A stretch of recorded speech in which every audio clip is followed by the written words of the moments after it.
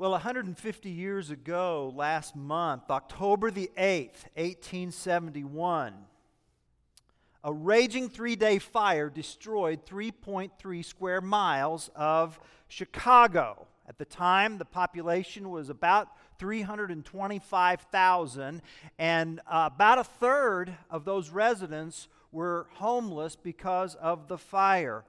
Mrs. O'Leary, her feisty cow, and a toppled oil lamp often take the rap for the rampant flames that cost $4.7 billion of damage in today's dollars. Remarkably, did you know only 300 people died in that fire? Which is remarkable because that very night, north of Chicago in Peshtigo, Wisconsin, there was a forest fire that engulfed that town, killed 1,500. The Chicago Tribune posted an editorial after the fire with these headlines: "Cheer up." One historian said, almost immediately, many Chicagoans came to see the epic destruction of their city as an unexpectedly positive event, a stage in its irresistible upward development rather than a dispiriting setback.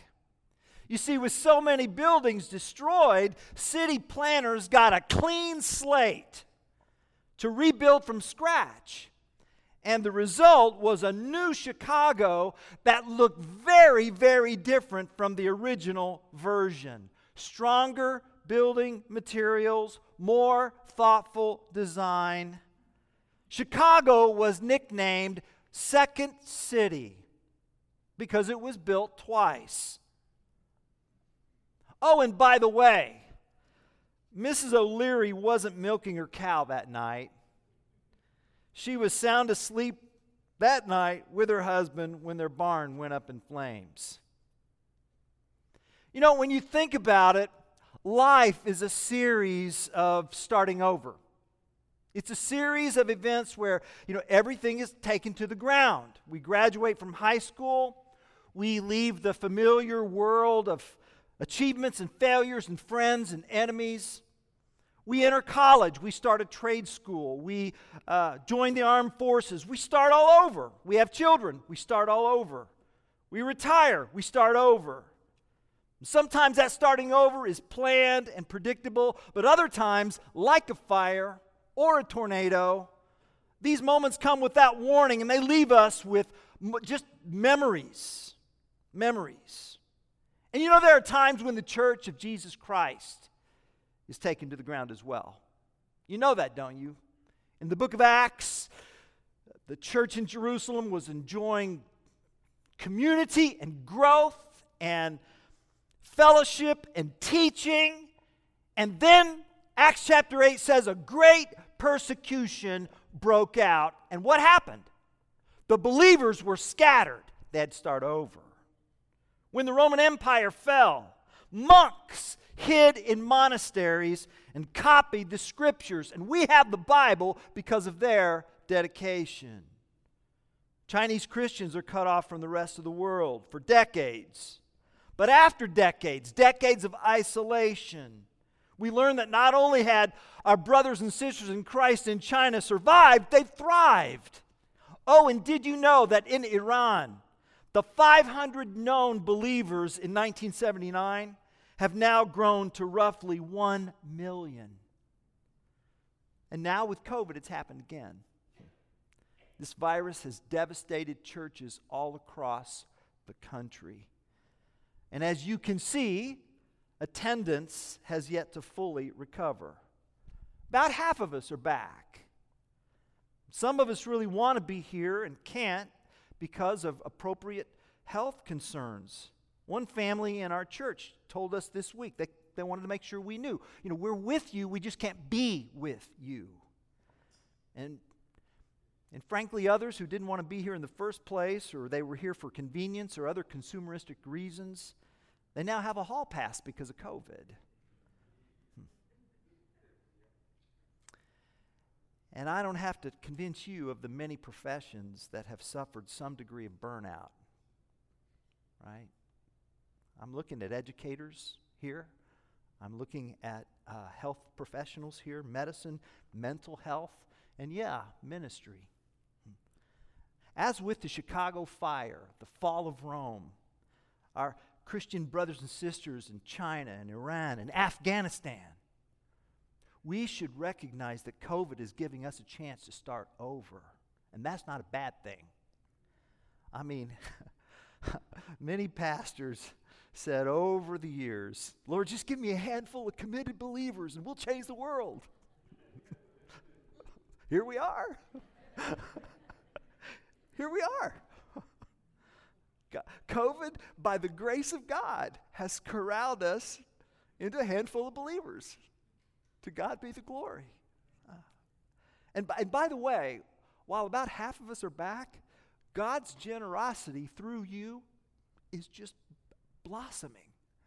I mean, our average weekly giving in 2021 has been right at $30,000 a week. And that is something to be praised. Something to be praised. God be praised. And you can see this past week we've been busy with Samaritan's Purse and Operation Christmas Child. Also, 40 families are going to be receiving Thanksgiving turkeys and meals this week. I mean, God is working. God is working. And you know, we can either long for the nostalgia of yesterday or open ourselves to the future God has prepared. We can either view COVID as a dispiriting setback or open ourselves to the irresistible upward call of God that is ours in Christ Jesus. COVID has taken the American church to the ground. Praise God. Resurrections aren't just for Easter morning. Now, I mention all of this to introduce our scripture today. Meet me in the Old Testament book of Nehemiah. Nehemiah can be found, if you'll just take your Bibles and you'll just open right about in the middle, you'll get to the book of Psalms and then turn left. And you'll find the book of Nehemiah. Nehemiah chapter 9. In Nehemiah chapter 9, Israel's leading biblical scholar, Ezra, offers a prayer to God on behalf of the nation. Ezra is a pastor theologian, and he and the Levites, who are Israel's priests, have gathered God's people in the rebuilt city of Jerusalem for a solemn service of scripture reading and prayer. And Nehemiah chapter 9 contains the account of this scripture reading and specifically Ezra's prayer. We're going to look at the entire chapter this morning. I want to read verses 1 through 5 of chapter 9 and then verses 32 to 37. Now on the 24th day of this month, and that would be the 24th day of the Jewish month of Elul, which would be, in our calendar, October 31st, 455 BC. October 31st, 455 BC. The people of Israel were assembled with fasting and in sackcloth and with earth on their heads. And the Israelites separated themselves from all foreigners and stood and confessed their sins and the iniquities of their fathers. And they stood up in their place and read from the book of the law of the Lord their God for a quarter of the day. For another quarter of it, they made confession and worshiped the Lord their God. On the stairs of the Levites stood Jeshua, Bani, Kadmiel, Shebaniah, Bani, Sherebiah, Bani, and Chenani. And they cried out with a loud voice to the Lord their God. Then the Levites, Jeshua, Kadmiel, Bani, Hashabneiah, Sherebiah, Hodiah, Shebaniah, and Pethahiah said, Stand up and bless the Lord your God from everlasting to everlasting. Blessed be your glorious name, which is exalted above all blessing and praise. Now therefore our God, the great, the mighty, and the awesome God, who keeps covenant and steadfast love, let not all the hardship seem little to you that has come upon us, upon our kings, our princes, our priests, our prophets, our fathers, and all your people, since the time of the kings of Assyria until this day. Yet you have been righteous in all that has come upon us, for you have dealt faithfully, and we have acted wickedly. Our kings, our princes, our priests, and our fathers have not kept your law or paid attention to your commandments and your warnings that you gave them. Even in their own kingdom, and amid your great goodness that you gave them, and in the large and rich land that you set before them, they did not serve you or turn from their wicked works.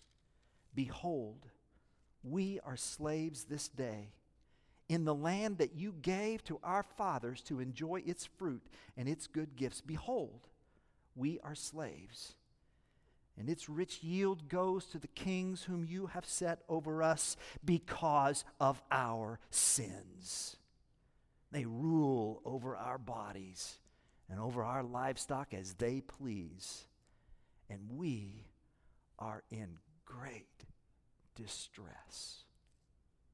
This is God's word. So, having rebuilt the city in Nehemiah chapters 1 through 6, Israel seeks to rebuild their lives in Nehemiah chapters 7 through 13. To rebuild a city, you need bricks and stone and lumber, mortar, other building materials. To rebuild a community, you need prayer. You need scripture. And you need to be worshiping in community. And I tell you, rebuilding on the inside matters just as much as rebuilding on the outside. Israel commits themselves in chapter 9 to a distinctive lifestyle that is separate from idol-worshiping nations that surround them. That's what's behind this phrase, they separated themselves. It's as if they said, Lord, we're tired of business as usual. We commit ourselves to living as your distinctive people. We're not going to be mistaken for the people in our culture. And so for 6 hours, the Word of God is read. And for 6 hours, they confess and they worship to the Lord. It was a scripture-saturated day of God-centered worship. You see how to rebuild a life? You see? God will rebuild your life when you read His Word, pray His Word, live His Word, and come together with others in worship. That's what's happening in these verses, and that's what will happen in our lives here. Now, Nehemiah chapter 9 is the longest prayer in the Bible. And it's a prayer about the Bible. And I'd like to call it Ezra's expository prayer. Yeah, Ezra's expository prayer. Expository prayer is a prayer that prays the Bible. That's what expository prayer is. A prayer whose substance is Scripture. Church family, is there anybody here who you get to a point where you just don't know what to pray anymore? You just don't know what to pray anymore. If you ever get to the point in your life where you don't know what to pray anymore, pray the Bible. Just pray the Bible. Pray the very Word of God. Take these verses, verse by verse, and turn those verses into a prayer to God. And here's why. Without the Bible, we're flying blind. It's that simple. Without the Bible, we become woefully unaware of ourselves and our world and our condition in the world. Without the Bible, we won't know if we're healthy or not. Without the Bible, we're left with what the culture thinks. And what the culture thinks is what led Israel into exile. And now that they're back, the culture wants Israel to think the very same things that led to exile in the first place. That's how relentless the culture is. These verses invite us to live a biblically wise life. A biblically wise life. You see, the Scriptures are a map of where we are, a compass telling us where we need to be, and a pair of glasses to help us see the way there. And this chapter helps us see what happens. This chapter helps us see what happens when people rediscover their Bible. And as we look through these verses, the verses of Ezra's expository prayer, I think that we can hear three major themes. There's the theme of God's great name. There's the theme of our great need. And there's the theme of His great plan. Expository prayer. God's name, our need, His plan. Name, need, and plan. That's where we're going this morning. Let's first consider how Ezra's prayer reveals God's great name. So this prayer is a summary of Old Testament history. If you've ever wanted to read the Old, Pastor, give me the Old Testament in one chapter. Nehemiah 9. Just take Nehemiah 9. It's a summary of Old Testament history. For example, look at verses 6, 7, and 8. Those verses contain content in the book of Genesis, the God who creates and the God who calls. The God who called Abram, blessed father, to be Abraham, the father of many nations. Verses 6 through 8, that's Genesis. And then look in verses 9 through 21. Those verses contain content from the books of Exodus through Deuteronomy. Exodus through Deuteronomy. And then look at verses 22 to 25. Those verses contain content from the Old Testament book of Joshua. And then, let's keep going, verses 26 to 29 contain content from the book of Judges. Judges. Do you see the word saviors in verse 27? That's a reference to the judges, the saviors. That's a small case S. The saviors who saved them from the land of their enemies. So we're talking about Samson and Gideon and Deborah. And then, verse 30 is a one-verse summary of the books of Samuel, Kings, and Chronicles. You see what we're doing? We're just taking a sweeping history of the Old Testament in this expository prayer. And in verse 32, Ezra says, now.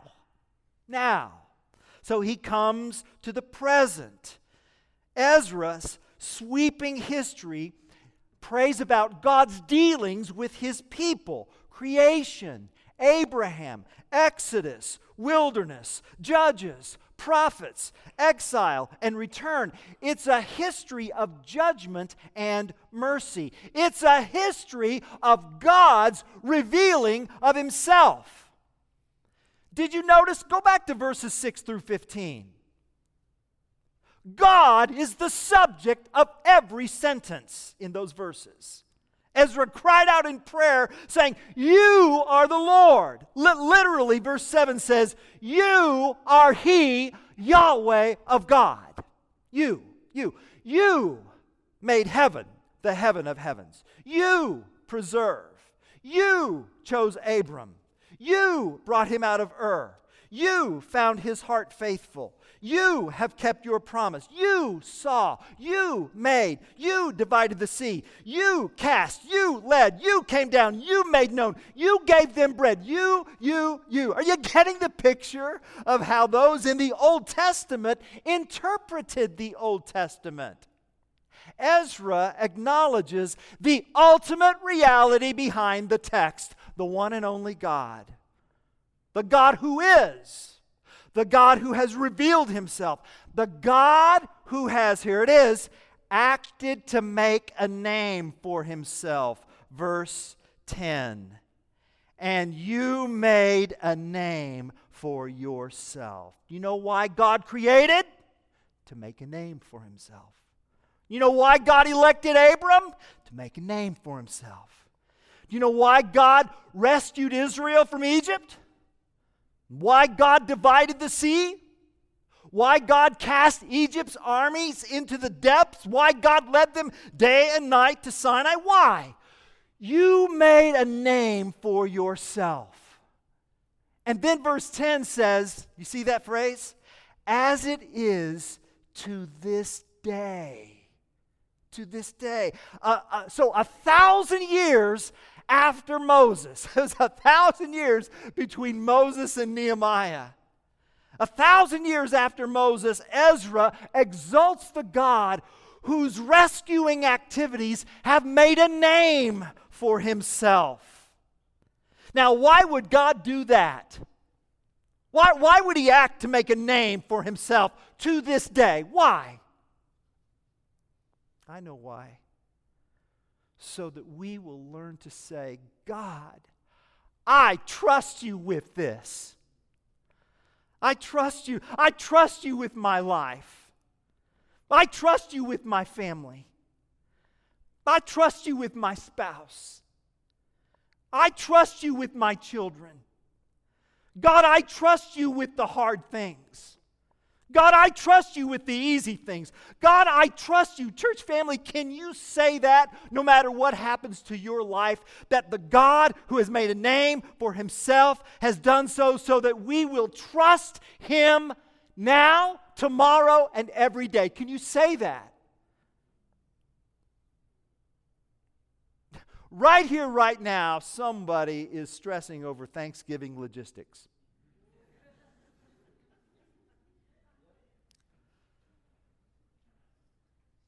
Right in here, right now, someone thinks Thanksgiving is an episode of Chopped.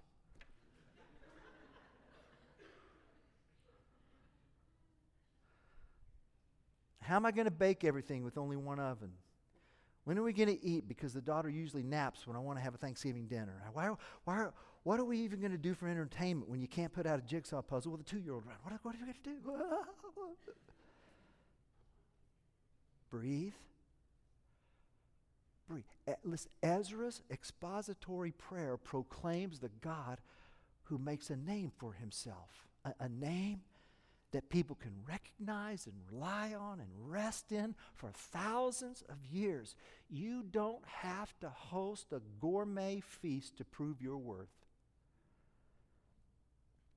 If having the perfect Thanksgiving or Christmas experience is the source of your awe, you're never going to be at peace.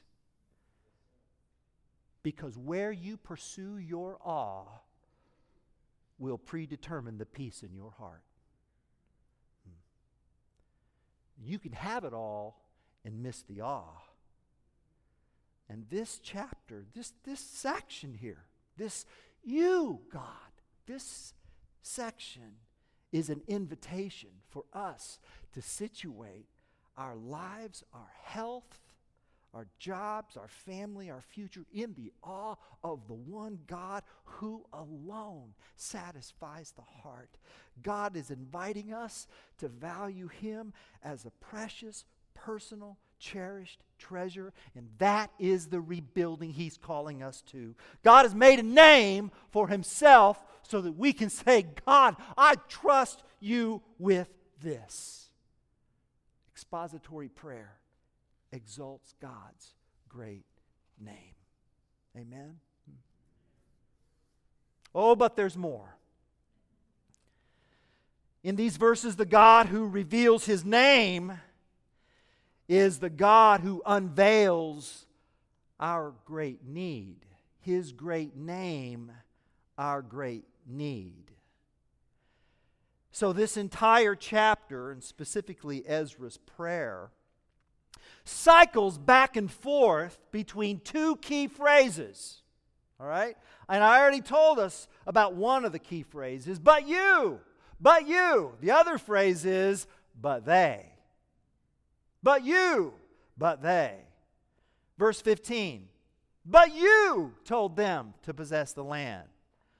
Verse 16. But they acted presumptuously. They made a golden calf. Verse 17. But you are a God ready to forgive. Verse 26. But they were disobedient and rebelled against you. You see it? But you, but they. So Israel's history was a back and forth volley between but you, but they. God's graciousness was met by Israel's thanklessness. In fact, verse 28 says, many times, you delivered them according to your mercies.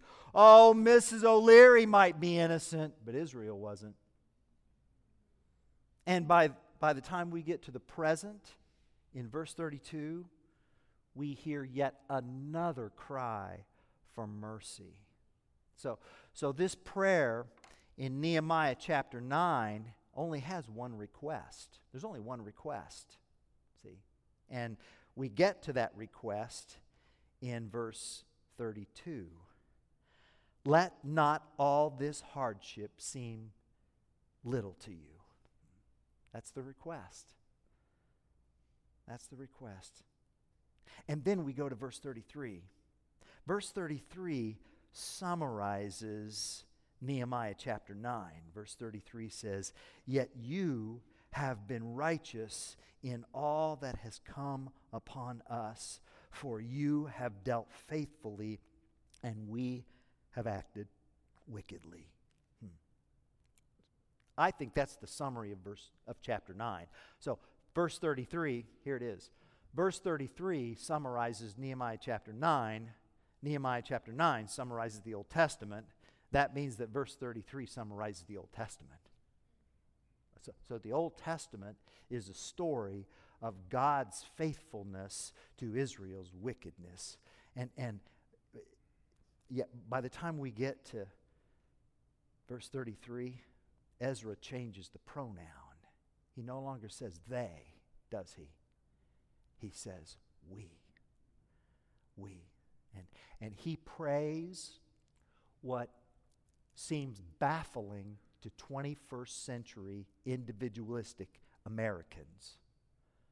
He identifies with and confesses ancestral sins, corporate sins. Verse 34, our kings, our princes, our priests, and our fathers have not kept your law or paid attention to your commandments and your warnings that you gave them. Would it not be something if our leaders in our nation could go to the National Cathedral and pray this kind of prayer? National repentance, national confessions for our national sins. Even in their own kingdom, and amid your great goodness that you gave them, and in the large and rich land that you set before them, they did not serve you or turn from their wicked works. And Ezra says that's why we're here today. That's why we're slaves today. We're back in the land of promise, but we're slaves. We are. And that's why this chapter closes in verse 37. That's why we are in great distress. Great distress. So this chapter is for people who are in great distress. Anybody here in great distress today? And let me be even more specific. I mean, some of us are in great distress because it is a sinful, broken, fallen world. And we didn't ask for this distress, but we live in a broken world of distress, and it has splashed itself on us. Others of us have sinned their way into great distress. And that's this. That's Israel. For the last 1,000 years, Israel has cried out and God has rescued. And this cycle has repeated itself over and over. And now they're asking for mercy again. That's verse 32. Let not all this hardship seem little to you. Now, call me a cynic. Is there any reason to believe that things are going to be different?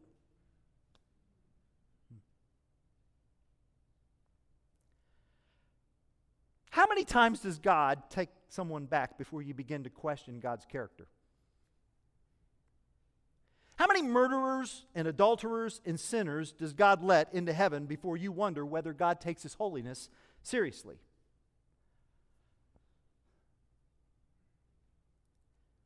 I mean, if God does not punish sin, what's holiness about?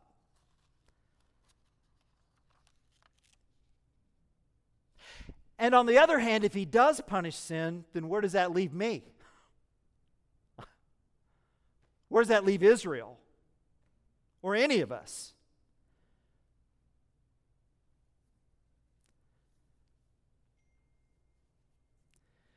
Ding. Ding. That's the gospel notification ding. That ding says, Pastor, it's time to talk about Jesus. Amen? Yeah. So let's do that. Let's do that. This is totally unscripted. So anyway, well, sort of, not maybe my script, God's script. Anyway, let's get to Jesus here. So there's God's name. There's our need. I mean, you can see what I'm talking about, though, right? How does God do this? I mean, He is holy, is He not? I mean, we want justice in our world, don't we? Of course we do. But yet, if God is consistent in His justice, it's like what the psalmist says. Lord, if you keep a record of sin, who can stand? And the answer is, no one can stand. I need some help here, God. Well, God's help is on the way. It's called Advent. It's called Advent. So the expository prayer that reveals God's name, which is the expository prayer that unveils our need, is the expository prayer that awaits God's great plan of Advent. Yes, Nehemiah chapter 9 only sees its conclusion 455 years later. Let not all this hardship seem too little to you. It's not. Advent is no little thing to the Lord. For does not the great apostle Paul say in Ephesians chapter 2 verse 4, but God, there it is, but God being rich in mercy, because of His great love with which He loved us, even when we were dead in our trespasses, made us alive together with Christ. For it is by grace you have been saved through faith. In Ephesians chapter 2, Paul says, and we were dead, but God. Paul says, and we were lost in trespasses, but God made us alive in Christ. Paul says we were corpses, but God raised us up. We once stood in rebellion, but God seated us with Him. We were once paupers, but God showed the immeasurable riches of His grace. And He poured out His Holy Spirit upon us to empower us to live the lives that He wants us to live. Distinctive lives, so that we don't have to huddle within the walls of a city. Rather, we can go out into every tongue and tribe and nation and language with the gospel of Jesus Christ, our King. Yes. Nehemiah 9 cries out for the day when God Himself will conquer our sinful failures. It cries out for resolution between God's white-hot holiness and God's tender mercy, because the only way that God can pass over so many blasphemous failures in Israel and in us, the only way He can do this and still contain His righteousness is to take His judicial wrath out on His own Son. And Nehemiah chapter 9 is one of the clearest testimonies of failure, mercy, failure, mercy, failure, mercy. How is God righteous in all of this? And the answer to that question is God's great plan to crucify His Son. The death of the most valuable person in the universe is how God says, this much is how I hate your sin, and this much is how I honor my glory. Mercy is never cheap, and it never conflicts with the holiness of God. My righteousness stands forever in mercy for those who trust my Son. And Nehemiah chapter 9 looks to the day when God will send Jesus, who enters history as a human, as a baby, not so that we can enjoy interesting stories about Him, but so that this biblical story, this true biblical story of reality, might lead to awe in the living God. Jesus came into the world to complete the story of Israel. He came on a rescue mission when He died and rose and ascended and took His throne and sent His Spirit. And He did this to make a name for Himself. And that name has lasted 2,000 years and more, and it's just getting started. His great name has set in motion a great plan to meet our great need. For when the Son was sent to build us up, He was sent to be torn down. Instead of plucking us up like we deserved, God put His own Son on the cross. Instead of breaking down our pitiful defenses and excuses, He sent His Son to be broken in our place. Instead of destroying us, He crushed His own Son under His wrath. Instead of overthrowing our rebellion and tossing us into hell, He tossed His own Son to the wolves of evil, where He was crucified. God the Son was plucked up, broken down, overthrown, and destroyed so that He could make us new. Through Jesus, God rebuilds, replants, and redeems His people for the sake of His great name. The name is the revelation of who He is and what He's like, so that we can know Him and trust Him and enjoy Him. And that name is given to you so that you can come to Him in your great distress, even when you send yourself into that distress. That name is coming to you right now in this chapter through His Word to give you mercy and grace. So, beloved, welcome Him. Trust Him. Enjoy Him. That's why we're here. You want to see the glory of God's name? Well, glory has a name. His name is Jesus.